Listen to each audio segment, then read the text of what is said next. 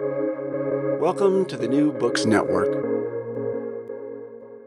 Hello and welcome back to New Books in Hindu Studies, a podcast channel on the New Books Network. I'm your host, Dr. Raj Balkaran, and today I have the pleasure of speaking with Malcolm Keating on a brand new 2020 publication, Controversial Reasoning in Indian Philosophy. Hello, Malcolm, and welcome to the program. Hi, Raj. Thanks for having me. Malcolm, where are you these days? Are you still Assistant Professor of Philosophy and Humanities Division at Yale NUS College, Singapore? I am indeed. I am in the United States right now, teaching online for them, given some complexities of the ongoing coronavirus pandemic, but I am indeed still in Singapore in some sense.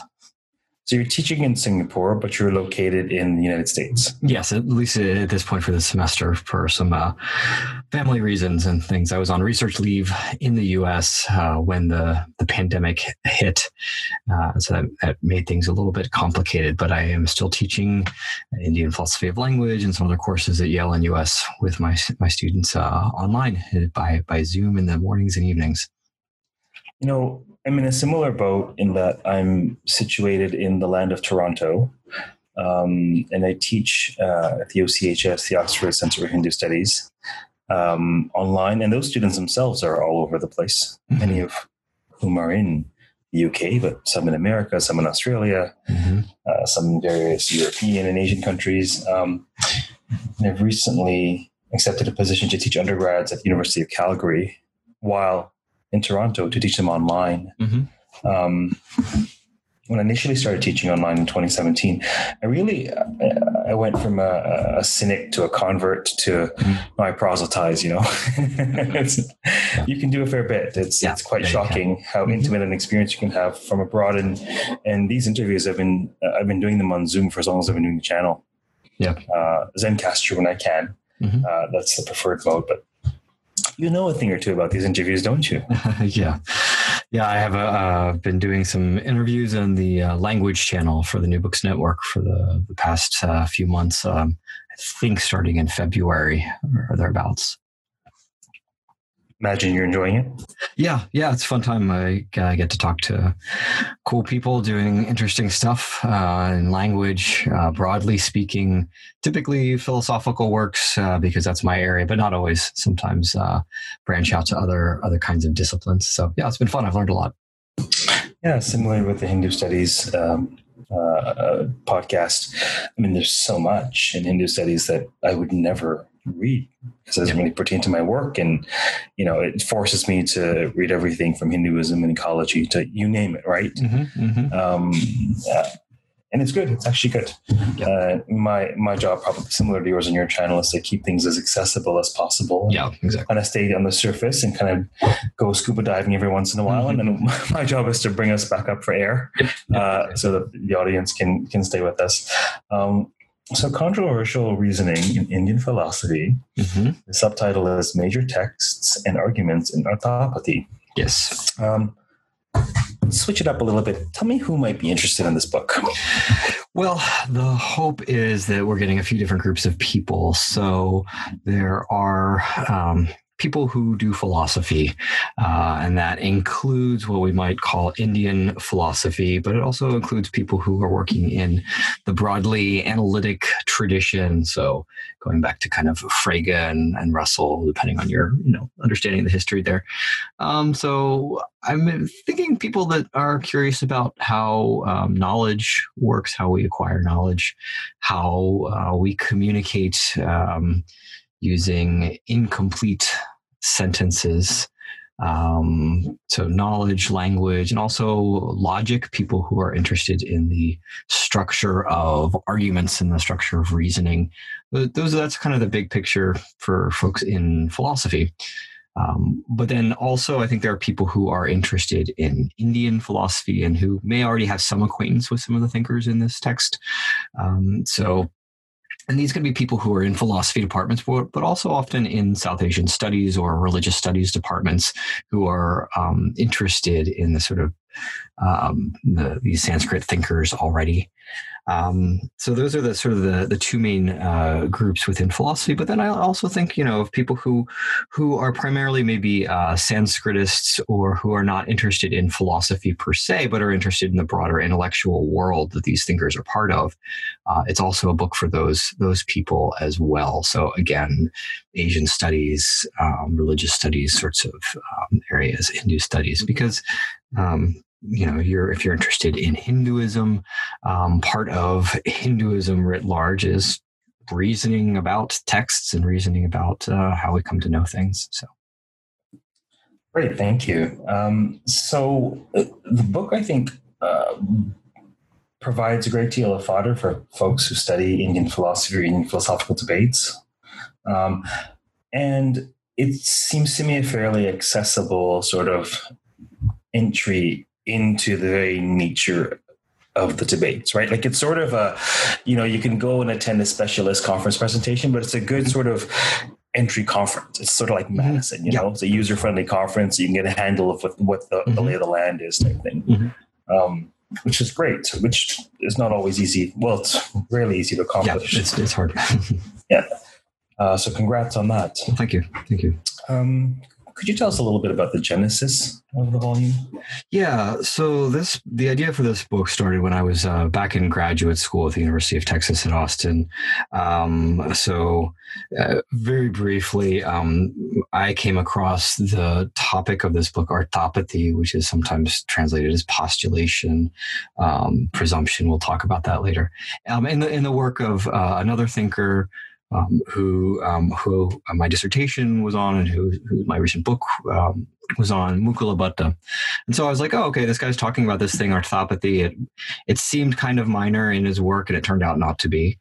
So I was like, oh, this is interesting. And so I started to explore the intellectual context that he was working in, why he thought this was important, this kind of way of reasoning, this way of knowing, orthopathy.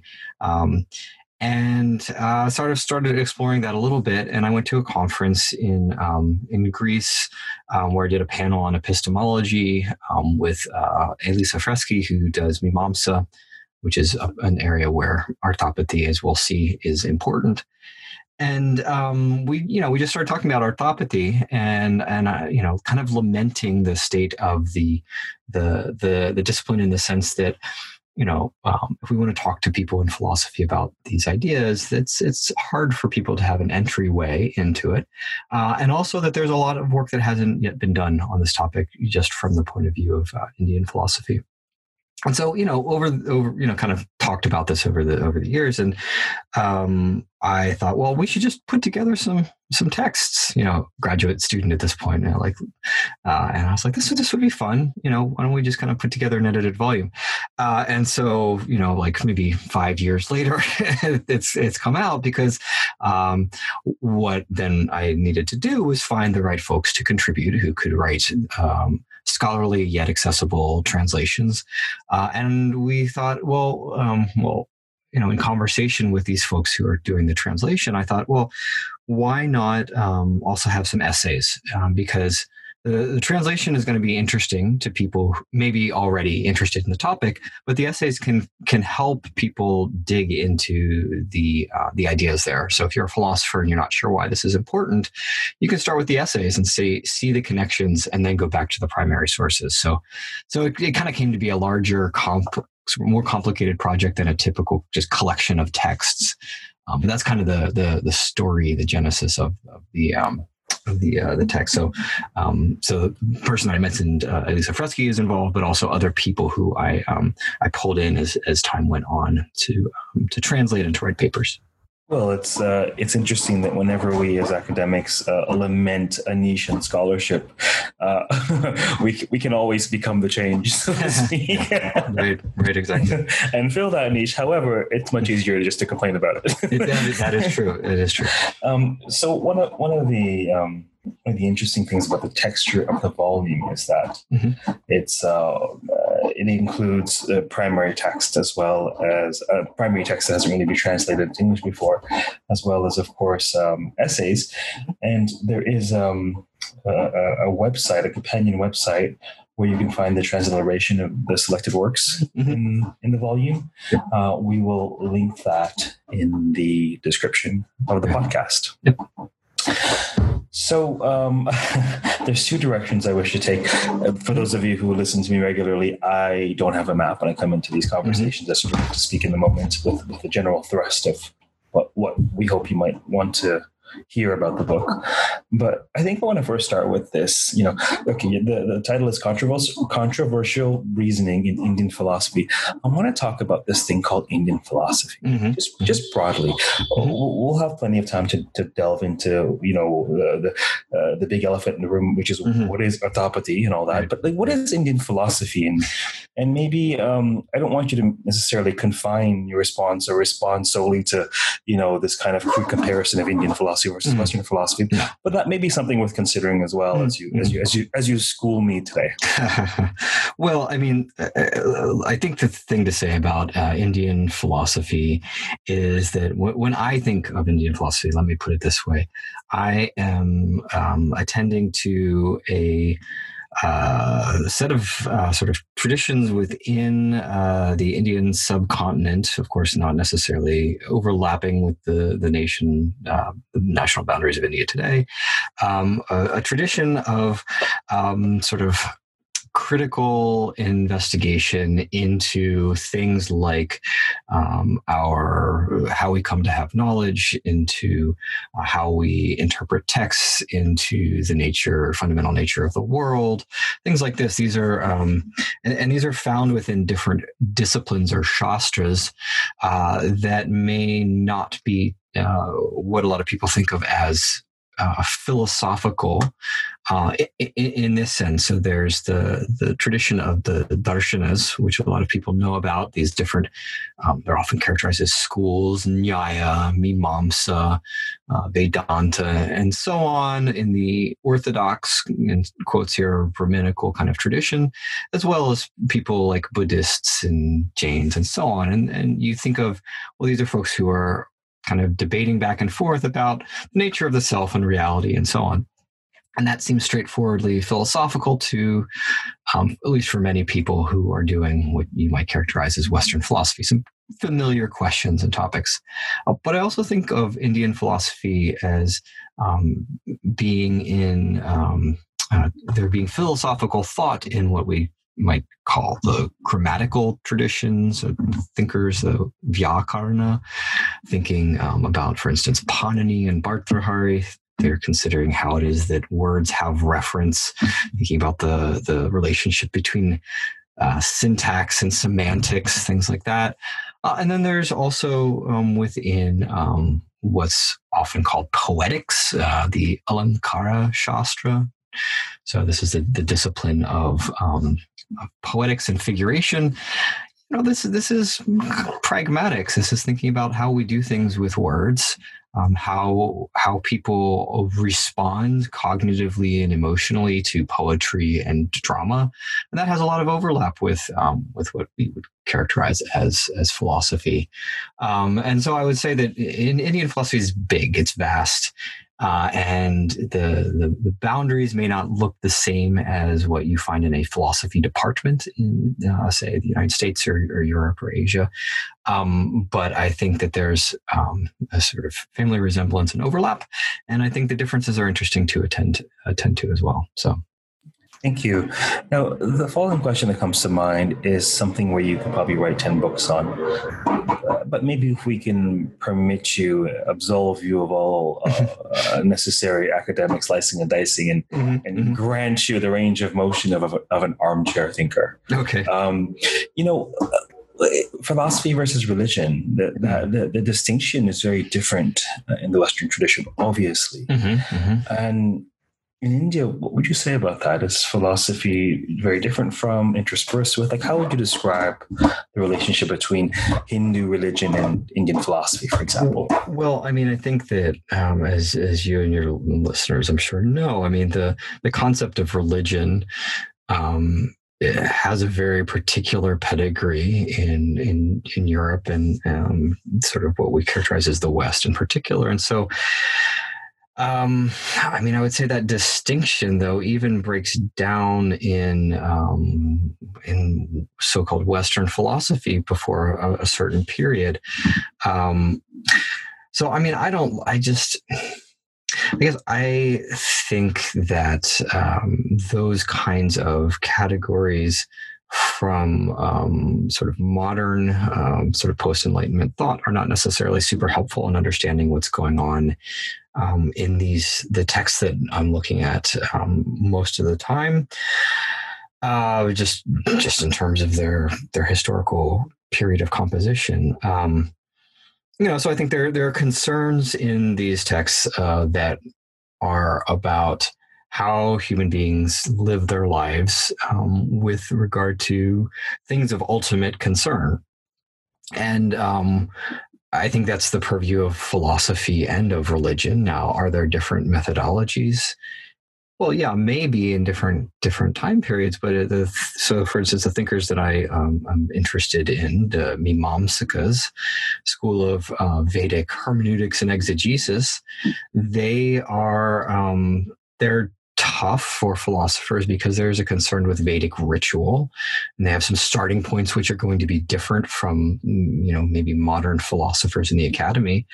But when you dig in and look at what their concerns are, they're also concerned with things like how action works, how commands are structured. They're concerned with syntax, semantics, epistemology, and all that's bound up with these concerns in a very historically concrete religious context, but also in a broader sense of like, how do we as human beings comport ourselves and act ethically? I mean, I'm not sure if this is answering your question. I guess I would just say that I don't like trying to silo off these categories, and I try and understand what these thinkers are doing in their texts and how they're thinking of themselves and what categories they're drawing. Those boundaries may not overlap with the modern ones as well. No, it's always a scenic route in these interviews, and I tend to try and avoid leading questions, and I sort of like when folks can break through the binaries innate to, more often than not, Western modes of thinking and understanding the world, like the Hindu goddesses of the breast or of the tooth. Well, in the Devi Mahatmya, she's actually both, and you'd be surprised at the one which is prioritized type thing. So no, your answer is fine. I'll tell you part of the reason, if I may, part of the reason why I asked the question is I have an interesting relationship to what you may call Indian philosophy, in that I've received years of training and teaching from an Indian teacher. Outside of my academic work, which is on Hindu narrative, Sanskrit narrative. But when I discovered, I initially went to the University of Toronto to study philosophy in English, artsy-fartsy type, right? Pills to please. In history, did half a degree, and then I dropped out and worked for a while, and then I came back because I discovered a course they had started, Introduction to Hinduism. Didn't know they taught quote-unquote Hinduism at the University of Toronto. And under the rubric of Hinduism, I was able to feed my curiosity about philosophy. I think my first paper was on Shankara, Vedanta. And so Indian philosophy has played a fair bit in my personal path. It hasn't played a fair bit at all in my academic trajectory, because I'm more interested in narrative. But I find myself now teaching, TAing, tutoring, an online course at the Oxford Centre for Hindu Studies in Hindu philosophy, where we look at Vedanta and Sankhya.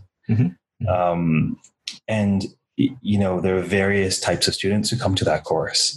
And invariably the snag is this philosophy of religion or theology. And it's sort of like, I'm glad you answered the question the way you did, which was to problematize the very question.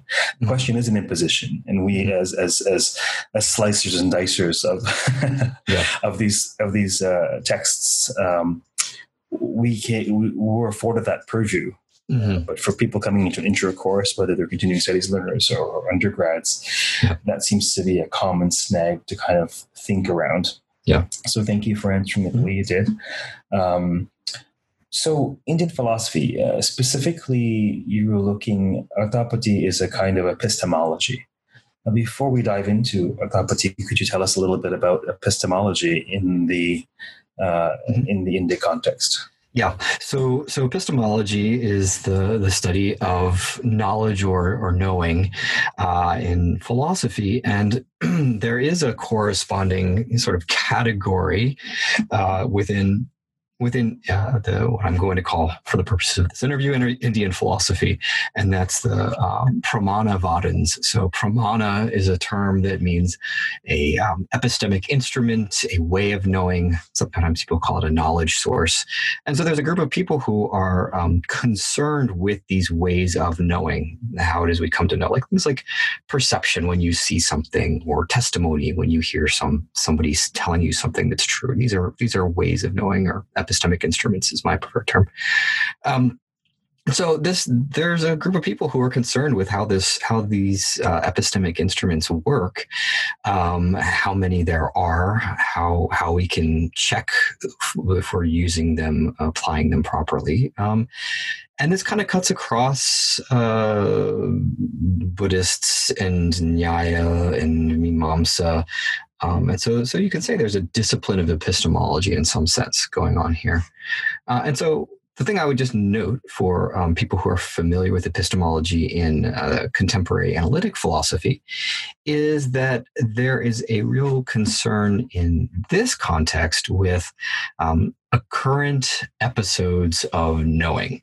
So we're concerned with how it is that an individual person at a particular moments in time comes to have knowledge and sort of a moment of awareness that something is the case. So seeing that there's a computer in front of me, or knowing that Raj is telling me he's in Toronto and that's true. And so that is as a concern that they have, which in some ways puts them in a different starting point than just thinking about knowledge sort of writ general, which includes things like I have dispositions, or like inclined to report beliefs that are true to you. We're concerned with moments here, sort of actions, events, I should say. And what are sort of the typical pramanas? You could even mention a means of knowledge. You could even mention how they may differ among the two schools you're talking about. Tell us about the means of knowledge. Yeah. So first of all, in this context, we're really considering Nyaya and Mimamsa. So Nyaya is a group of thinkers known as, some people call them, the sort of logicians, but reasoners is maybe better.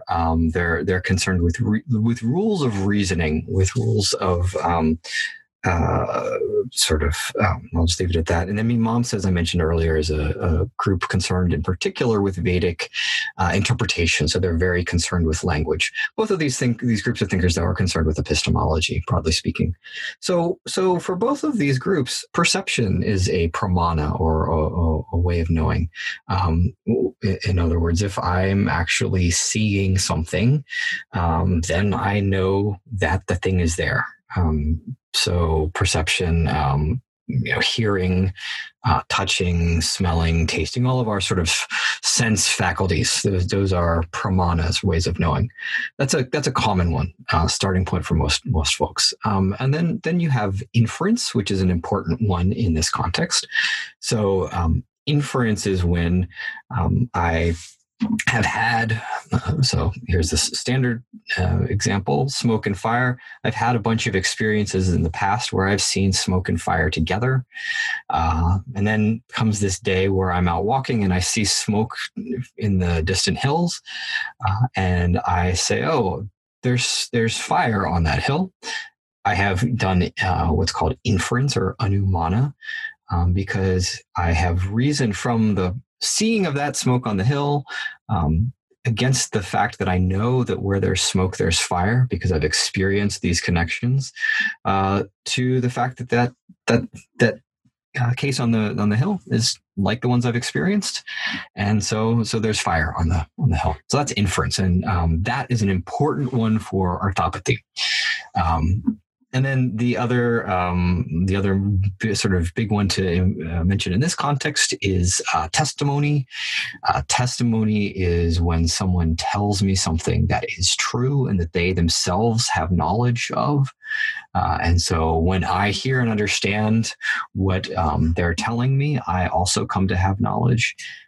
So those are three of the ones that really overlap. The key one for this book, which we'll talk about, is inference, because that one group of thinkers, Nyaya philosophers, say, well, there's various different kinds of inference. Smoke and fire is one, but there's others. Mimamsa philosophers, though, say, no, there's actually another one that you haven't included, and that's arthopathy. And that's a case where, say, I go out, I know that my friend Raj is alive, he's healthy, he's well, and I know he's at home. He's always at home. I always see him sitting on his front porch, right? So it's something I know about. He just sits out there all the time. I go out, yeah, exactly, sitting out drinking beer on his porch. So I go out one day and I see that Raj is not there. Now, I'm going to set aside for just a moment how I whether I see his absence directly or I infer that he's not there, but Raj isn't there. Through arthopathy, through postulation, I reason this way. Well, it would be inexplicable or it would be impossible that Raj is alive and that he is absent from his house unless he is alive and he's away from his house. He's outside. So this is postulation. I have said there's something that doesn't make sense unless there's a further fact that is true. And that's it, that Raj is alive and outside of his home. Now, Nyaya philosophers are going to say, well, this is just inference. And we can give you a story of how this fits into our model of inference. It's not exactly like the smoke fire case. It turns out to be a little different, but it's inference. And Mimamsa philosophers say, well, no, this is something different. So that's the high level overview. We can elaborate as we go. That was very well elucidated. So just for those of you out there listening for the quiz when we're done, kidding, obviously. Indian philosophy, epistemology, means of knowing. Three primary means that we're talking about are pratyaksha, direct perception, sensory perception, anumana, inference, where there's smoke, there's fire, and shabda, so spake the Lord. Yeah, right. It was on good testimony. An expert tells you, your physician tells you something about the human body. Provided he's not a crackpot, you assume that it's correct. And so those are three primary means of knowing. Mm-hmm. And now this middle one, this inference, where there's smoke, there's fire, that's great. But when Raj is not home, Raj is God knows where. Mm-hmm. Can I just infer something? Mm-hmm. Or do I have to posit?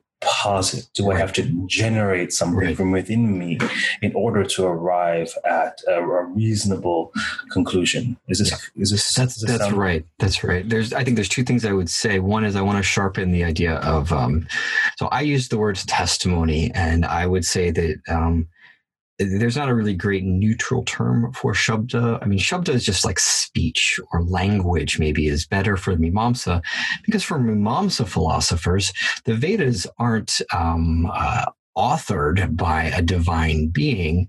They're just always existent. And so we don't, in the case for them, for every case of language, have a speaker who is a trustworthy conveyor of truth. So that's an important wrinkle here, that we don't have to, for Mimamsa, always have a trustworthy speaker for something to count as language knowing, and knowing from that way. So that's one little thing I would want to make sure we make clear, because that's important for Mimamsa here. The other thing that what you were saying about where you were characterizing the Raj not being at home case and the smoke and fire case, maybe one thing you can see that's a difference between them immediately is that I can have lots of experiences of smoke and fire being present together. But the problem with the case of your absence from home is that it's hard to draw a correlation or correspondence between the absence of something, the absence of one thing, and the existence of something else. So this is a thing that's known as negative only inference. And so it's something like wherever there's the absence of something, then there's some other property. But the worry is that without any kind of positive example, you're sort of unleashing any kind of inference. You can sort of just say,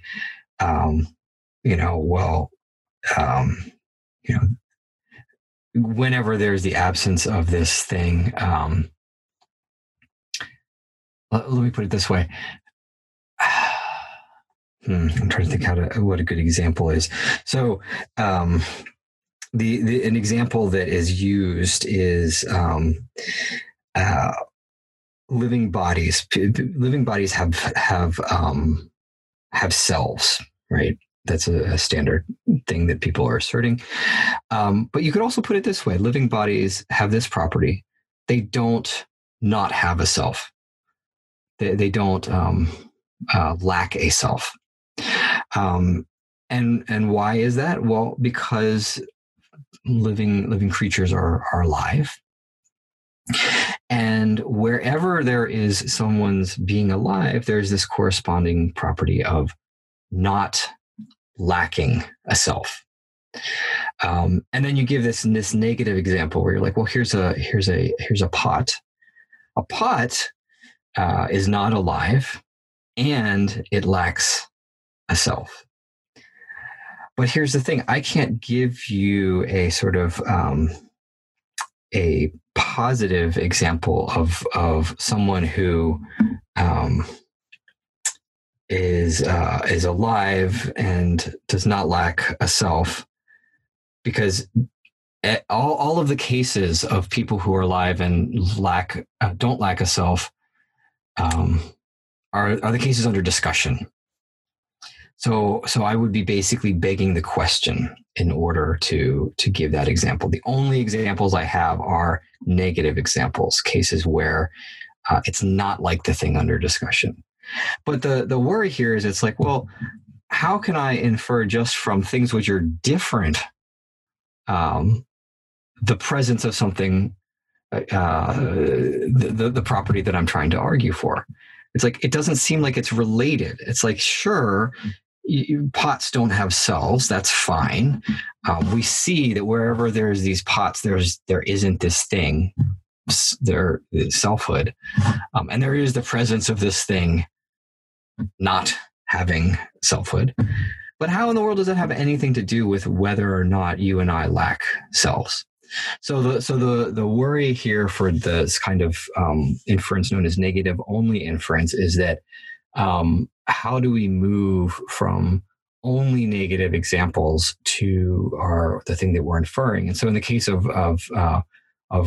Raj not being at home, it's like, well, I don't have a positive example of someone's absence from the house and being somewhere else, because I can't perceive both of those things at the same time.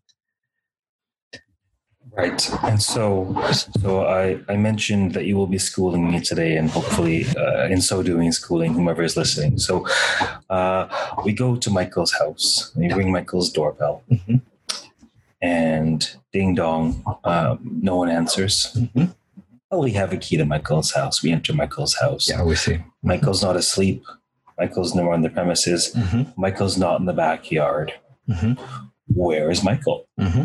It's sort of like, where's Waldo? But Michael's not there. Yeah, exactly. Where is Michael? Exactly. And so, if one watches a great many Dateline episodes, one may think the worst. Mm-hmm. Michael has been abducted. Michael Mm-hmm. is in danger. Michael's injured. Michael Mm-hmm. is Mm-hmm. dead. Michael's in the trunk of someone's car. Michael's at the movies. Yeah. Yeah. Michael is God knows where. Mm-hmm. Mm-hmm. So in all of these possibilities, Mm-hmm. unlike the smoke and fire example, it's Mm-hmm. not that your mind can land on one. It's sort of you postulate one of a number of things, Mm-hmm. but it's not a singular thing that you can postulate. Correct? Not exactly. And so here's the important thing is that remember, I know that Michael is alive. Okay, so when I have this background piece of knowledge, Michael's alive, and when I come to the house and I see that he is absent, I still have this information that he's alive. But here's a place where he's not alive. He's not alive at his house. So it doesn't make sense that he is alive and not alive at his house unless I say, well, he's alive somewhere else. So the important thing, for at least for Mimamsa, is that I am trying to account for an apparent clash or an apparent, at least this is the Bhatta view here, which we can talk about another one in a second. There's an apparent inconsistency between two things. And in order to account for that apparent inconsistency, there's this third thing that I have to posit. And the key thing here for Mimamsa is that it has to be this third thing. So, and this is one of the disputes that comes out in this book, where there's a kind of reasoning that a lot of people might initially think this sounds like, which is an inference to the best explanation. So a lot of people might say, well, what I'm doing is I'm saying, well, the best explanation of why Michael's not at home is that he's outside, right? And he's alive. Well, I'd say that's the thing is that with an inference to the best explanation, it's one explanation among many. And typically the status of the conclusion to an inference to the best explanation, we think of as like it's a hypothesis for further exploration. We don't so much characterize it as now this is something that I know. So the debate that comes up in this book is, well, it seems like what these Mimamsa philosophers are saying is, no, I know that this guy's not at home. I know that he's outside and that he's alive, and I'm not picking one option among many. It's sort of an inference to the only possible explanation. And so it's crucial that we recognize that this is a way of knowing, just like perception or testimony or inference. It gives us something that we know, and it gives us a specific thing that we know, which has to be the case given two other things that we know. So for the school of Mimamsa, what's at stake? Why is this important? Yeah. So for Mimamsa, there's a couple of things. First, big picture here. Why is this at all important? Well, when you come to know something, if someone, for instance, challenges you on your knowing, why do you know that? Well, there are a number of things you can do, but one thing you can do is you can point to the operation of your sense faculties. You can point to the way that you've reasoned and so on. And if you know that you're reasoning by arthapathy as opposed to by anumana, you're going to point to different features of your reasoning too. So that's a general thing that I think is probably at stake for everybody. For Mimamsa, though, they're really concerned, like I've said, with Vedic exegesis or an interpretation. And there's another way in which arthapathy works, which is having to do with texts, bits of text. So I just said that arthapathy works for Mimamsa, for Bhatta Mimamsas, as a sort of making sense out of something that otherwise wouldn't make sense. Two things. Well, this works in the context of texts as well. So, for instance, here's an example. I'll use the standard Sanskrit example, and then we can update it to a more fun modern one if you want. But here's a sentence somebody says: "Fat Devadatta does not eat during the day." Okay, now I start with this one because this is the one that's in the text. It doesn't necessarily have the same effect on most modern people. But here's the thing in the background.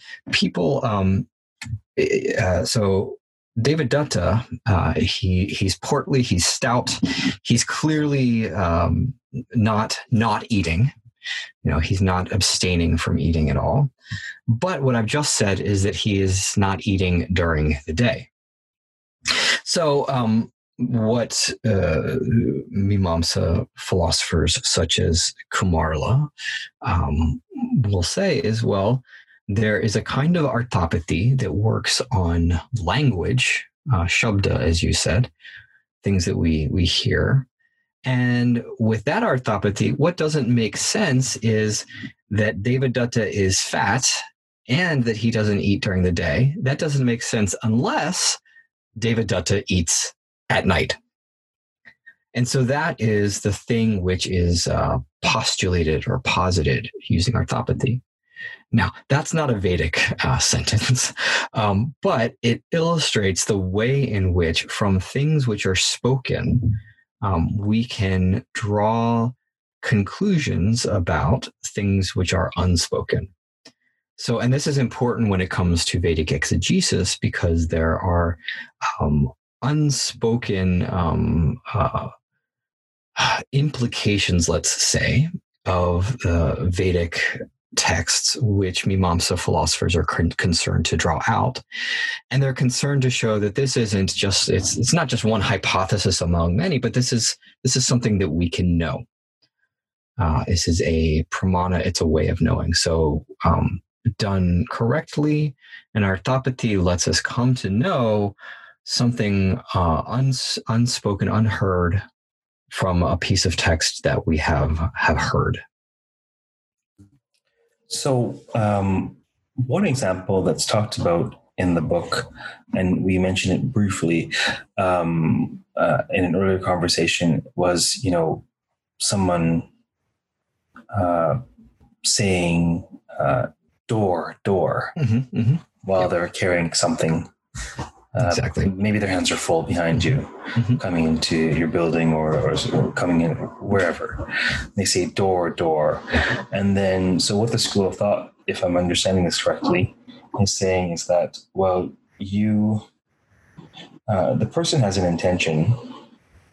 And if you successfully use arthapathy, you will know their intention. Yeah. So even if unspoken. Yes. Mm-hmm. Yeah. So, and here I think I can make a little bit more precise something that I've been leaving hanging a bit. So I've mentioned Mimamsa, and there are two different groups within Mimamsa, Bhatta and Prabhakara. They're following. The first is following this commentator Kumarla Bhatta, who writes a commentary on the Shabara Bhasha, and then the second group is following a fellow named Prabhakara. Long A shows that it's a followers Prabhakaras, who also is writing commentaries on the same text. So it's sort of like two branches here. And when it comes to this case of door, these two groups of Mimamsa philosophers have slightly different accounts of what is going on. And this might help sharpen our understanding of arthapathy and some of the disputes. So when you say door for someone like Kumarla, this is the way that I fill out or come to understand what's unspoken is called Shruta arthapathy, or arthapathy about what is heard, Shruta. And so for him, there's a sort of difference in kind between that kind of arthapathy and the ones we've been talking about before, which are people who are not at home and things that I see. So all of the sort of epistemic instruments, the pramanas, except for language, they all work under this one kind of arthapathy, drishta arthapathy. So arthapathy about what was experienced. But the other kind of arthapathy works with language. So one sort of rough way of getting at it is that the way that my mind is working is that I am drawing conclusions. I'm trying to avoid using the word inference here because I don't want us to think this is anumana. I'm drawing conclusions. I'm reasoning with bits of language. And so that this is a different kind of reasoning in some sense than the reasoning that I'm doing with facts that I have observed, let's say, things that I've experienced through perception. And so what happens for Kumorla is when I hear someone say door, door, I am, through this particular kind of orthopathy, linguistic orthopathy, I form in my mind, you might think, a complete sentence. So somewhere in my mind, I then entertain this linguistic bit, this sentence, open the door. If I'm going in behind someone, I want them to keep the door open. Now, Prabhakara thinkers say, well, you don't actually need to entertain the whole sentence in the sense of filling in the linguistic bits. This whole distinction between two different kinds of orthopathies, like this is just splitting hairs, and it's actually not characterizing the way we reason, hopefully. Instead, what you're doing is you are just filling in the content or the fact or the object. So instead of completing the sentence in your mind, let's say, what you're doing is you're sort of moving to what the meaning of open would be. So I don't have to entertain the word open along with the word door. I just have to know what's meant. So this is a difference between the Bhatta and the Prabhakara on this, and it tracks folks who work in philosophy of language, contemporary philosophy of language, will know it is tracking a little bit some debates in contemporary linguistics and philosophy about how ellipsis works. But I'll just flag that, and I won't go into it. Well, these distinctions must be quite relevant to Vedic exegesis or text versus language or something you can observe. Wouldn't that be the case? Yeah, and so for the so I can just mention in some of the texts in that are translated in this book, there is discussion of what's known as uha, which is sort of an extrapolation, a modification of Vedic mantras based on context. So you sort of, depending on the ritual action that you're doing, you're going to change the god that your mantra is being spoken to, and that might involve changing the sort of grammatical case, the case ending, because it's going to be a different morphology. So you decline the god's name differently, and so. How do we know how to do that? Well, we use orthopathy is the answer. And so there's in one text that I translated, the Manameyodeya of Narayana Bhatta in the, I guess, 16th-ish century. There's a discussion about how orthopathy is important for Vedic mantras. And this is some very clear applications to specifically Vedic concerns in this discussion of orthopathy. And so for the followers of Nyaya, what would they say about orthopathy? Yeah, well, I'd say two things. One is that broadly speaking, Nyaya philosophers are going to want to reduce orthopathy to anumana, this what often people characterize as or translate as inference. But again, recall that inference here is this particular kind of inference where I have observed or experienced this correlation between two things, and I know that where one thing is, the other thing also is. So Nyaya philosophers are going to say this is just anumana, but it's this particular kind of anumana that I mentioned earlier, which is a sort of negative only, where I am drawing I'm reasoning on the basis of sort of negative cases. I'm never seeing the person's absence from the house and there being somewhere else at the same time. I never observed that because I'm at the house. You just can't physically observe correlation between those two things. So you have to reason on the basis of something else, of sort of these negatives of examples. And so for Nyaya philosophers, they're broadly going to understand it in that way. But one of the points of this book is to say, not all Nyaya philosophers have the same explanation of how orthopathy works. And in fact, one of the essays in this book argues that, we can get to this in a minute maybe, argues that in fact not all Nyaya philosophers are going to, they're not all going to have the same position. So one of the interventions, I guess you could say, that this book is trying to do is to show that there's actually more to these debates than people have often understood. So a lot of times what you'll just see in textbooks is like, well, Mimamsa accept orthopathy, Nyaya reject it. For Nyaya, it's negative only inference. For Mimamsa, there's this debate between Bhatta and Prabhakar, and that's sort of it. But there hasn't been the attention paid to individual thinkers within these traditions and their particular perspectives. And so for Nyaya, to really understand what Nyaya thinks, you have to say, well, which Nyaya philosopher? Are we talking early Nyaya philosophers like Vatsyayana and Udyotakara? Are we talking later philosophers like Gangesha? Are we talking, these are the questions that we're trying to answer in this book, to go back, to go beyond to sort of thinking of a school as like a monolith. Are you currently still working on orthopathy?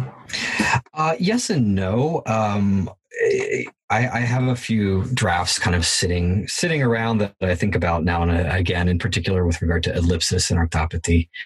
But really, orthopathy now it's just it's coming up in the context of other texts where I feel like I have a better understanding of the broader context for the discussion about it. And I guess I would just say this: I see orthopathy as being very pervasive in Mimamsa in ways that I think we still need to appreciate.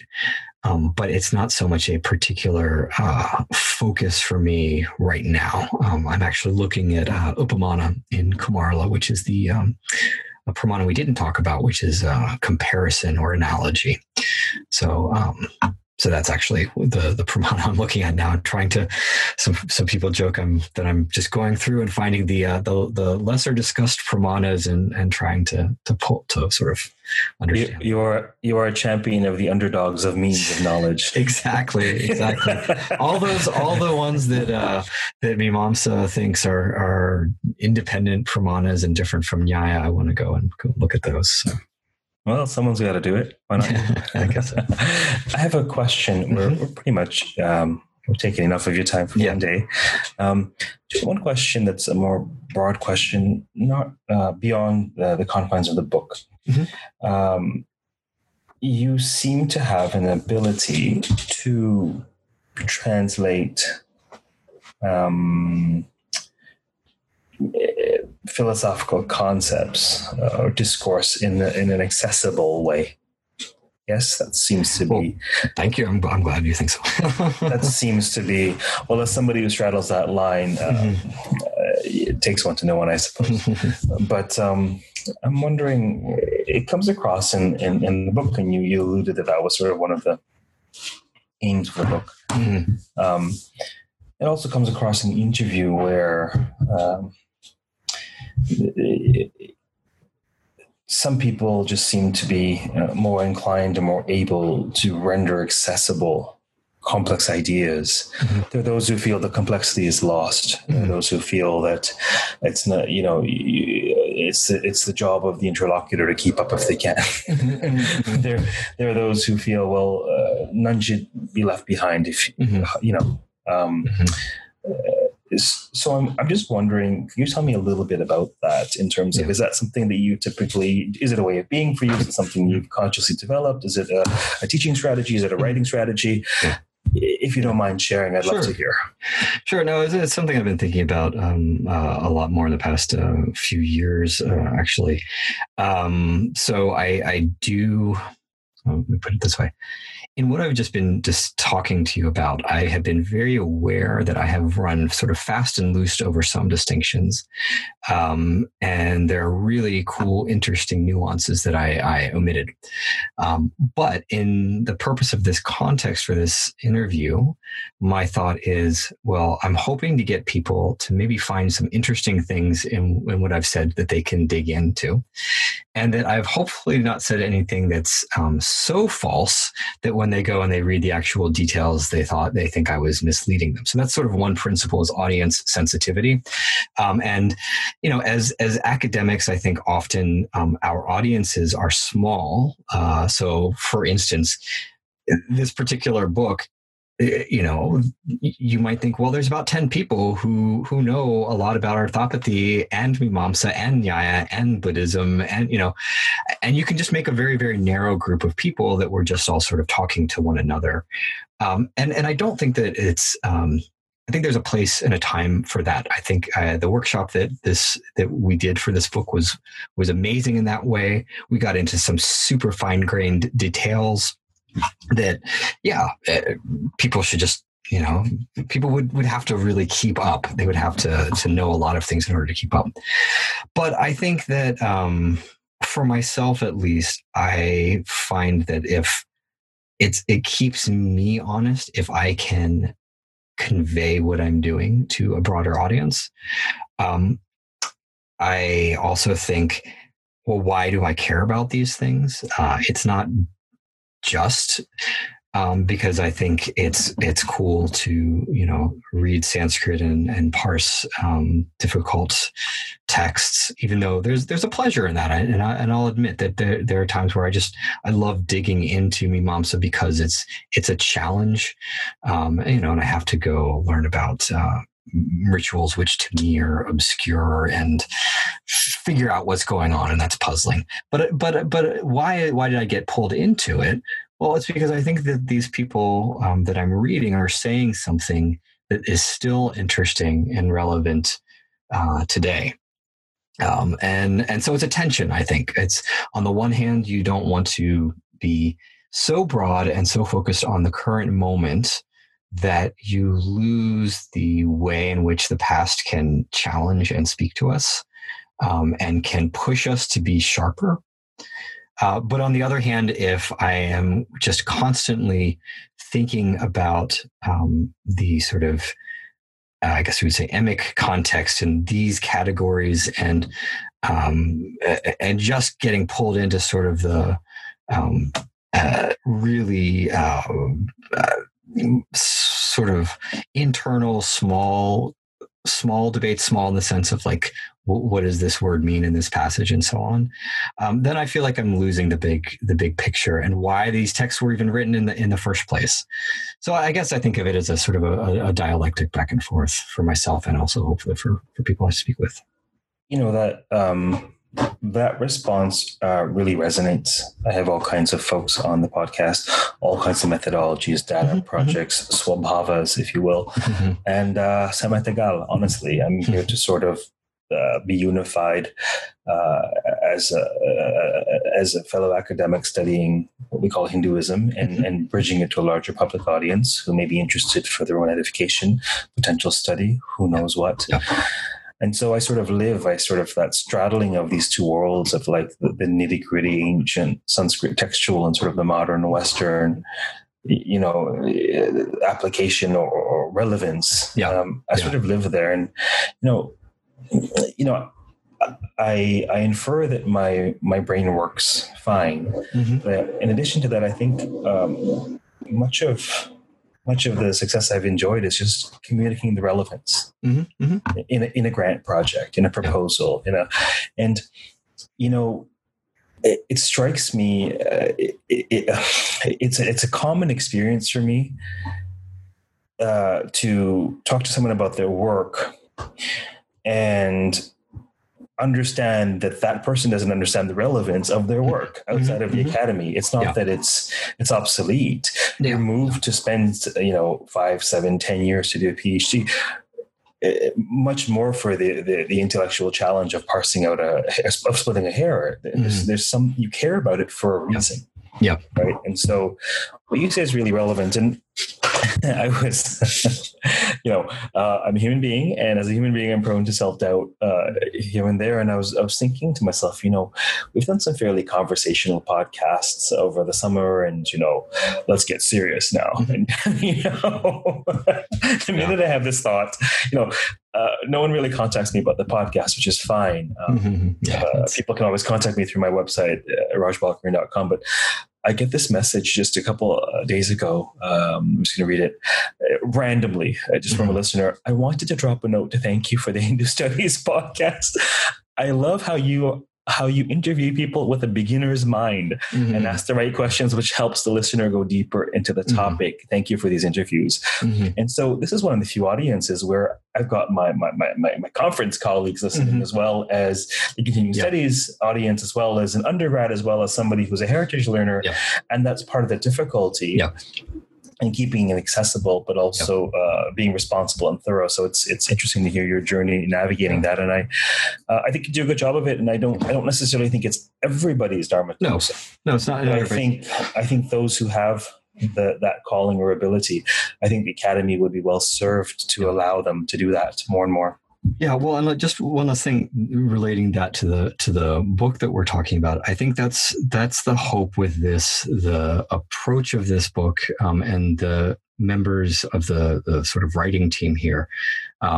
We have members, so people who have written for this book, who are just killer Sanskritists, and who just could run circles around me at a philological level and just go really, really deep. And there are aspects of that in this book. And so I don't want my high level discussion to sort of obscure that. But at the same time, we also have people in the book who are, so one contributor who is I think he's working on Sanskrit, but his training is analytic philosophy, and he came to Indian philosophy later. And he is able to sort of pull out the connections that he sees between these conversations and things that he's doing now. And so what I've really tried to do in the book is have a gamut from translation and sort of exegetical papers that are sort of interpreting the text and thinking along with these thinkers, to how does this impact some current conversations in analytic philosophy. And my hope is that the reader then can work out for themselves where they want to be in that dialectic. There'll be people reading the book who don't really care about the analytic philosophy, and they just want to know what, how Mimamsa and Nyaya hashed this stuff out. And then there are other people for whom their question is about reasoning, human reasoning, and its relationship to our mental states and our use of language. And they're going to find that interesting, and maybe be sort of invited into this world of Indian thought. But so that's the hope.